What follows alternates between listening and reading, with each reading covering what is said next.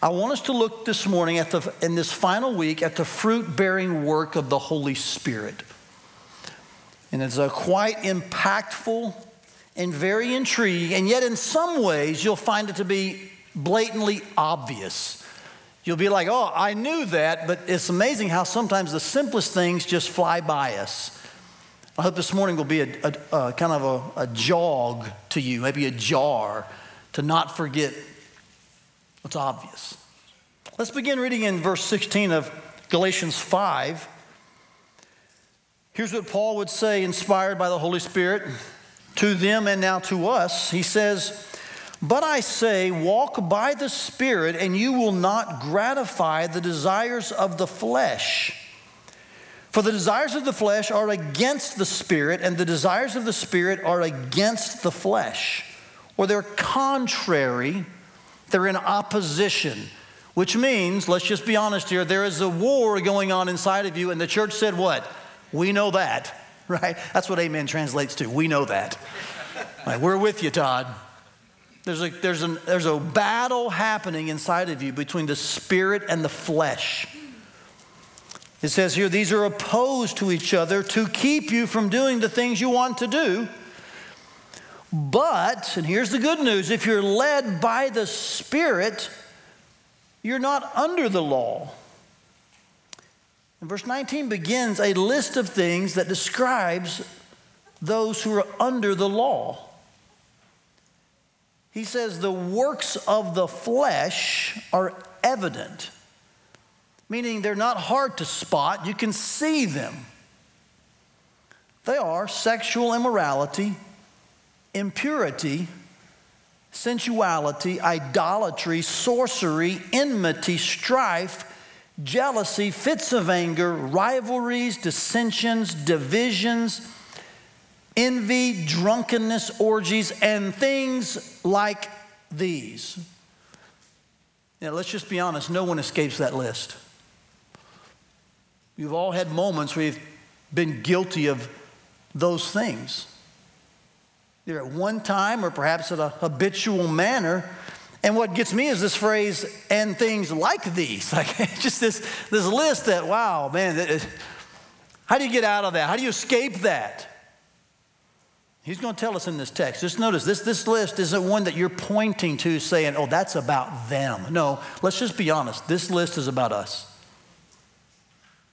This is us before the Spirit. This is how the flesh is evidenced. And he says about this list, and those who practice these things, those who evidence this list, these works of the flesh, he says, I warn you. And that's a key word there. In other words, he's bringing a somber, sobering admonition here. I warn you, as I warned you before, that those who do such things, the word there means to practice, to continually embrace, these things will not inherit the kingdom of God. So can I just be pastorally plain with you? Serial idolaters. I'm just going to pick out a few in this list. These works of the flesh that are evident. Serial sexual immorality. Serial rivalries. Serial divisive people. In other words, if this is just the way you go about life, this is how you live, you're not a Christian. You will not inherit God's kingdom. You're not born of the Spirit. You are evidencing works of the flesh, which mean this is what you're born with. This is what you have and are sourced by. This is what you're living like. And so just be aware, this is a staggering portion of Scripture that ought to cause every single person to ask, what are the signs of my life? And what do they say? And the Scriptures here say, if these works are the serial nature of your life, this is what's evidenced on and on and on, just on an ongoing basis, quit kidding yourself. You're not part of the family of God or of His kingdom. I say that out of great compassion for you. I believe great compassion leads to great clarity. I would hate for you to stand before God one day thinking you were good to go when your entire life before that moment was characterized and evidenced just the works of the flesh. And at that point, would you happen to say to yourself, well, I wish somebody would have told me? Consider this, that moment. With compassion and clarity, I'm trying to say to you, if this list characterizes your life, quit kidding yourself. You've yet to be born by the Spirit. But verse 22 shows us there's a different story to be told. Amen? He says, but the fruit of the Spirit, notice that's different than works of the flesh. The fruit of the Spirit is love and joy, peace, patience, kindness, goodness, faithfulness, gentleness, self-control. And against such things, there is no law. Hallelujah. Amen? In other words, there's not a law that says we own you. You have to do these things, and there's a penalty if you do.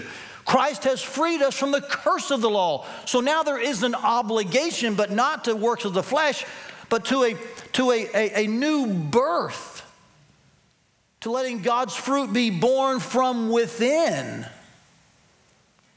In other words, we're not bound by the law or to the law. We're born by the Spirit. He says those who belong to Christ Jesus have crucified the flesh with its passions and desires. And you should circle verse 24. It's really a good summary statement of how we deal with verses 19 through 21. Like, how do we rid ourselves of practicing these works of the flesh? We must belong to Christ, and we then crucify the flesh. That's what God does for us through His Son by the power of His Spirit. From the moment of regeneration forward, God is continually sanctifying us, which, in other words, is crucifying the flesh with its passions and desires so that they do not characterize us. They're not evident in our life. This is the work of God through Christ and the Spirit, which is why it says in verse 25, if we live by the Spirit. And by the way, I think that is a reference back to the phrase crucified the flesh. When the Holy Spirit empowers regeneration in your life, brings you to spiritual life, causes you to die to sin, that's living by the Spirit. He says this, if we are living by the Spirit, if we've done verse 24, let us also keep in step with the Spirit. So walk in the power of the Spirit in the same way that, by the same Spirit that birthed you. Let us not become conceited, provoking one another, envying one another.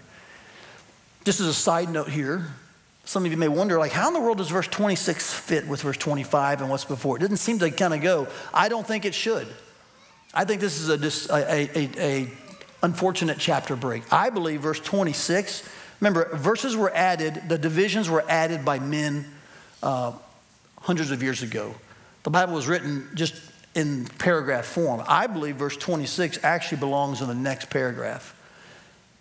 And if we're not conceited and don't provoke, we actually be encouraged then to help those who are spiritually struggling. So I just be aware, if you're wondering, man, how does that work? But I think for the sake of continuity and understanding, we often just kind of piece it together in a message. So I'm just going through verse 26, when technically I think it fits better with the next chapter. So here in this chapter, in these last few verses, there's a number of things that stand out to us. There's two that are primary. I think you find, first of all, you find this idea of signs. And we can use the word traits, but I'm going to go with signs because I love the word evident. Do you see that word back in, verse 19? In other words, something's flashing from your life. It's either works of the flesh or it's fruit of the Spirit. Now, we can say the word fruits. It's a way to describe all of these together, but did you know that the word fruit there is actually singular? And so the best way to see it is when you look at a bowl of fruit perhaps in your kitchen. You don't say, oh, look at all those fruits. You don't say that. What do you say? Oh, look, there's some fruit. And you actually mean lots of things. It could be a banana, it could be an orange, it could be an apple. But you don't say there's fruits, just like you don't say, look at the deers in the field. You say, look at those deer. And there's more than one. So he's saying here, listen, There's a number of things God's Spirit does in your life that shows up on the outside that's evidenced. It's just called fruit. So if someone says fruits of the Spirit and someone else says fruit, don't like parse their word and kind of come at them. It's okay. We kind of know what we're talking about, right? This is really what's happening here. There are two, and I'll use the word lists. There are two groups of signs. One evidences life, and it's talking about the fruit of the Spirit. And one evidences death, and it's evidenced by the works of the flesh. Now, I say these are often traits. Let me just tell you a couple things about these traits briefly. These traits in this text, I believe, are representative. And I base that on the use of the phrase, such things. It's used twice. Do you see it there in verse 21, verse 23?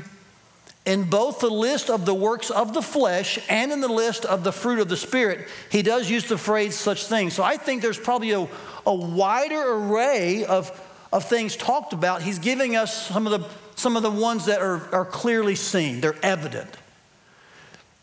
But they're not just representative. Can I be frank with you here? They're indicative. They indicate, watch this, what's inside. Remember, these are just external evidential signs of what's happening or not happening inside. And this is not new teaching. This is not a new thought. Jesus said in Matthew 7, some of the most profound, staggering, and yet plain words in the New Testament. He said, by their fruit, you will know them. And then he apparently looked maybe at what was around him. Maybe he pointed, or maybe he just recalled the memory. He said, does a thorn bush produce grapes? And you can just hear the crowd kind of snickering, can't you, when he says that? Like, well, of course not, Jesus. I mean, do you see what he's doing? He's appealing to their obvious common sense. Like, guys, you know this is true horticulturally. Like thorn bushes don't produce grapes. Apple trees don't produce oranges. And then he says, so it is with us. I mean, if you're producing this kind of work, the source is the flesh. And he lists those here. And if this kind of fruit is coming from you, then it's the Spirit. And so he's just making a really clear line in the sand. He's given us two lists that are both representative and indicative. And I just want to ask you to pause for a moment. And based on those lists, based on those traits, where does your life line up? Based on those lists. The other thing that this text does is it points us not just to signs, but it points us to the source. In fact, I would say that perhaps this text, these 10 or 11 verses, have perhaps more often than not been mispreached or maybe even misread because we read them and our minds and our eyes are immediately drawn to the two lists, aren't they? Works of the flesh, fruit of the Spirit, and we suddenly start thinking externally only, and we miss the point of the text. The real point of these verses is not the signs. It's one of the points. But the major point is what is sourcing the signs. Let me prove it to you.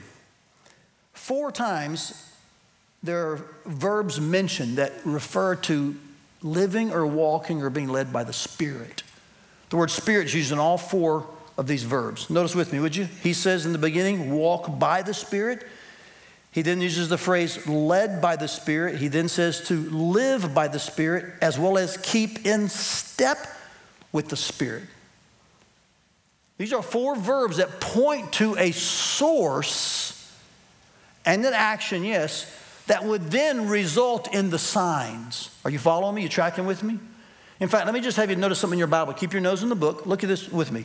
If you'll notice at the beginning of verse 16, the phrase walk by the Spirit. And if you go to verse 25, he says there, live by the Spirit, keep in step with the Spirit. This is really what we call an inclusio. That's the big word for the word I use a lot. I say bookends. I look for bookends a lot in Scripture because it kind of shows you where thoughts start and stop. This is one of those bookends. You could use the word envelope or brackets, but the technical word is inclusio. Paul here is using the idea of the Spirit in us and then empowering us to live, to walk, to be led as a way to discuss how does someone not do these things and then do these things.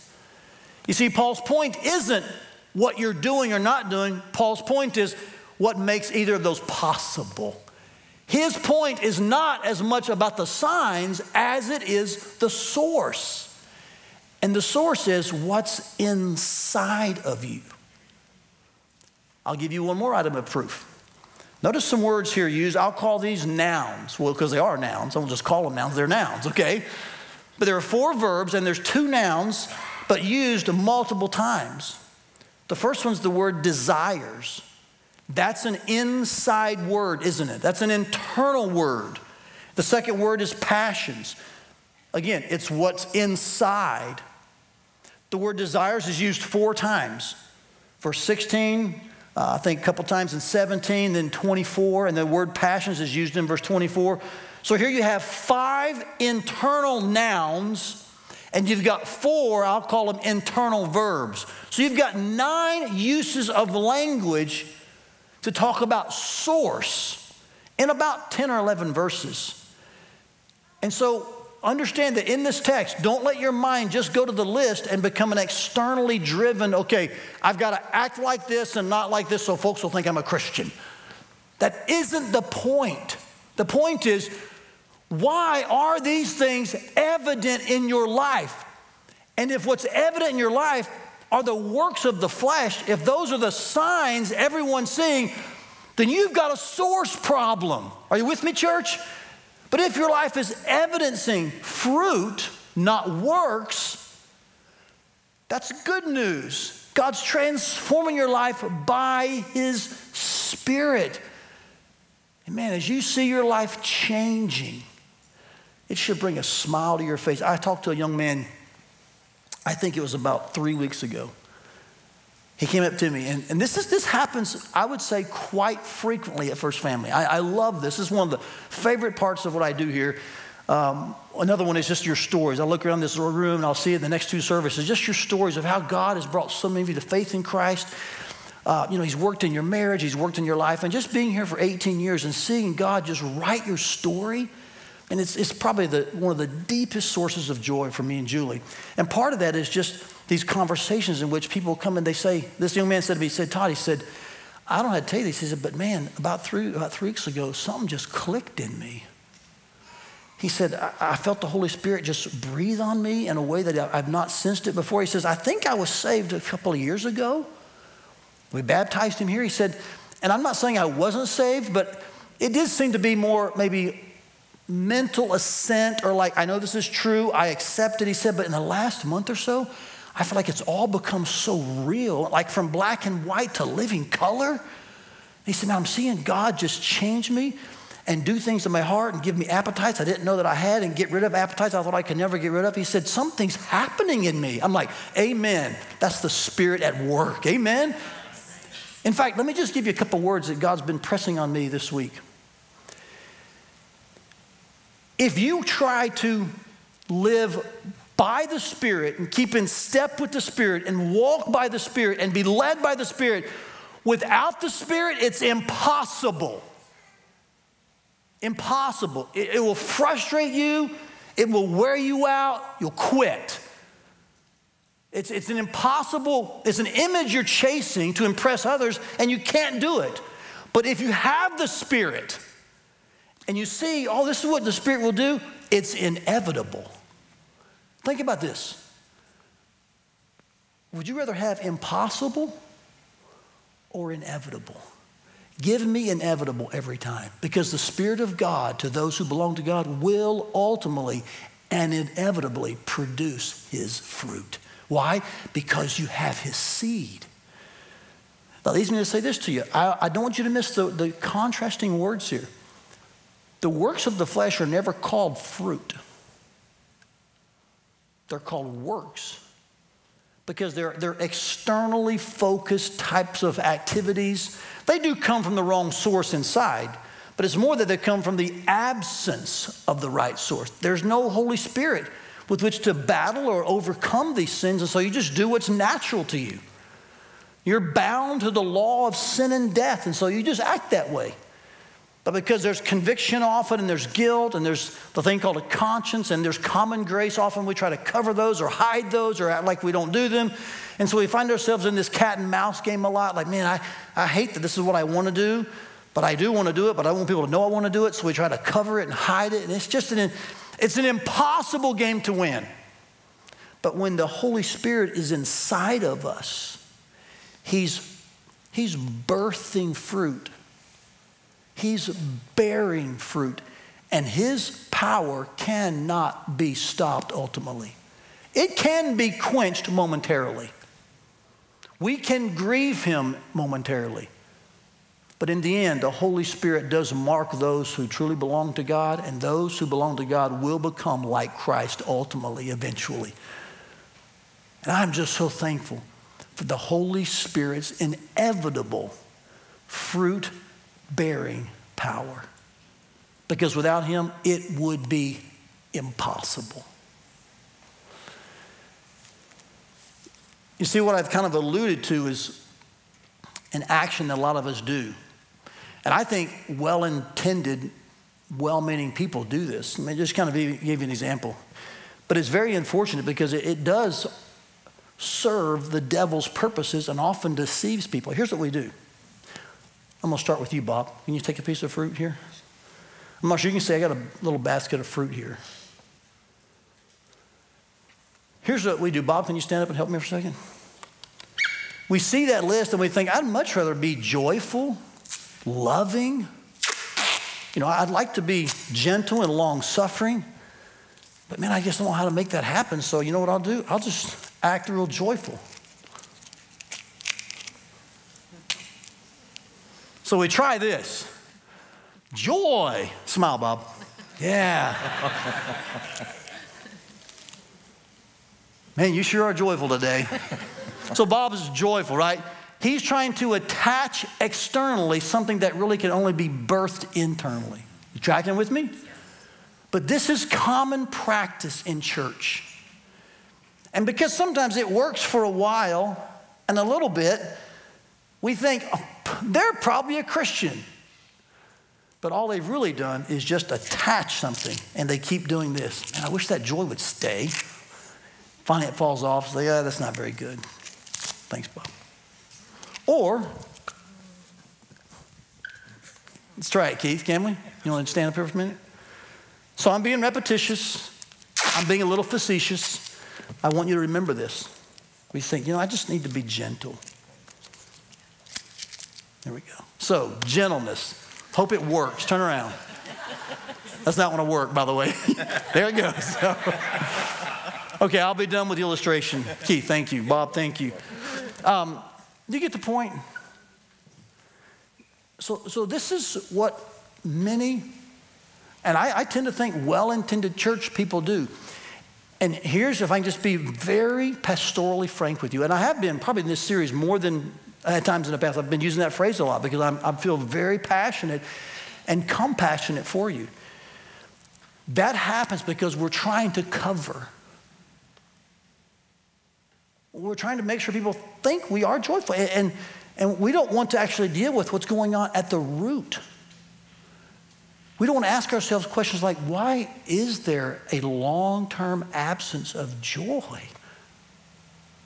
Like, why is there a consistent bent towards division and rivalry and dissension instead of gentleness? Or why haven't I ever experienced change from sexual promiscuity, impurity, to purity? Like, why haven't I experienced that?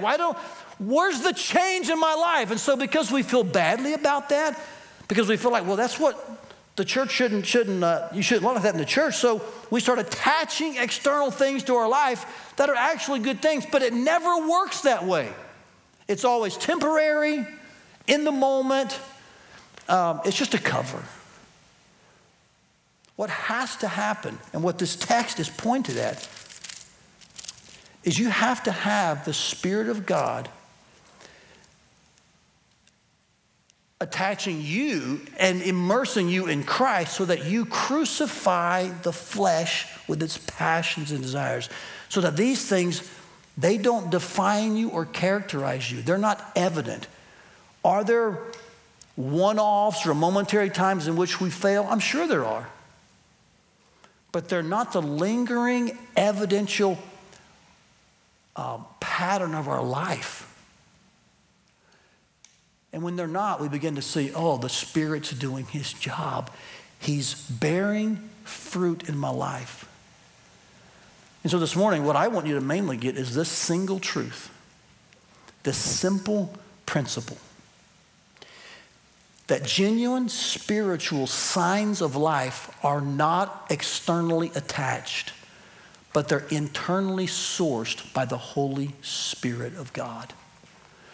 And it's my sneaky suspicion, there's some folks in this room probably, and there will be at every service, who are attachers.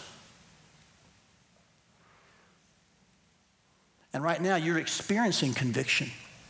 You're sensing the Holy Spirit just kind of working in your life. And you know you've been trying to cover. And every morning, every week, it's like, I got to find more duct tape. I got to be more joyful. I got to be more gentle. And man, it's this treadmill that you're on to try to make this happen. But I'm here to say to you with extreme clarity, that's impossible long term. But if you will trust the Holy Spirit to do what only He can do, it will actually be inevitable. And your life will change over time because of the power of the Holy Spirit. So do you see now why we need the Holy Spirit? It's the only way we can really source life change. Deep down, fundamental life change. You say, well, Todd, what do I do about this then? If this is a principle that's taught in Scripture, if Paul makes it evidently clear, if Jesus did the very same thing, if this facetious, almost, plainly obvious illustration points to this fact, like, Todd, what do we do now? 3 words for you. Abide, don't attach.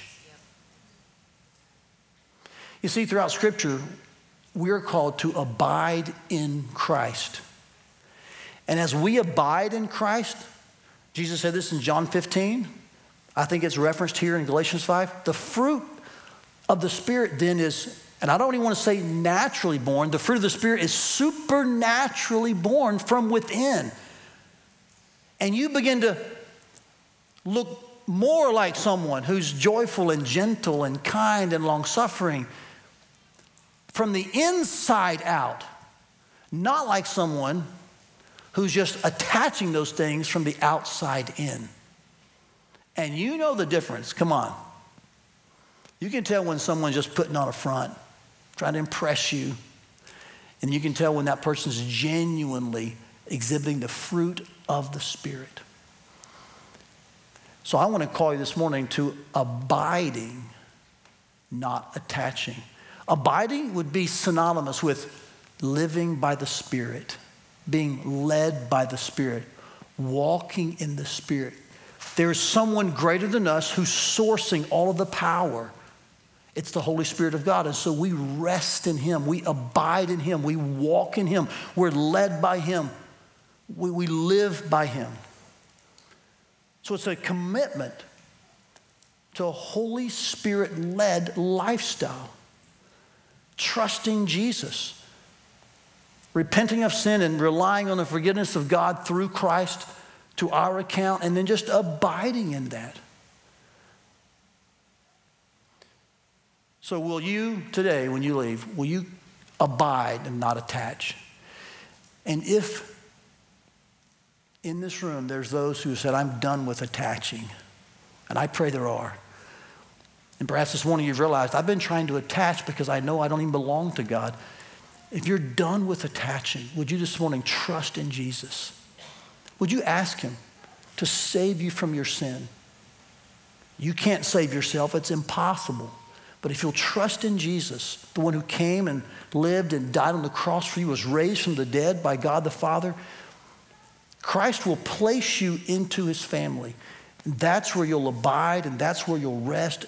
He'll give you the Holy Spirit, the Bible says, to be with you, to be in you, to mark you as one of God's children. And what will happen over a period of time is you will begin to gradually but clearly evidence the fruit of the Spirit, because he's inside you, empowering you, changing you, sanctifying you. That all starts with simply trusting in Christ in salvation and then abiding in that. So I just want to ask you, as we close out this series on the Holy Spirit, don't leave here and think, okay, I've got 8 weeks of message on the Holy Spirit. I'm going to put them all into practice and start duct taping your life to death. Don't do that.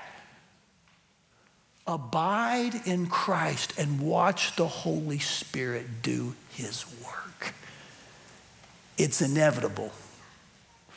Otherwise, it's impossible. We hope you enjoyed today's message. For more messages, visit firstfamily.church/sermons or subscribe to our podcast feed. Thanks for listening.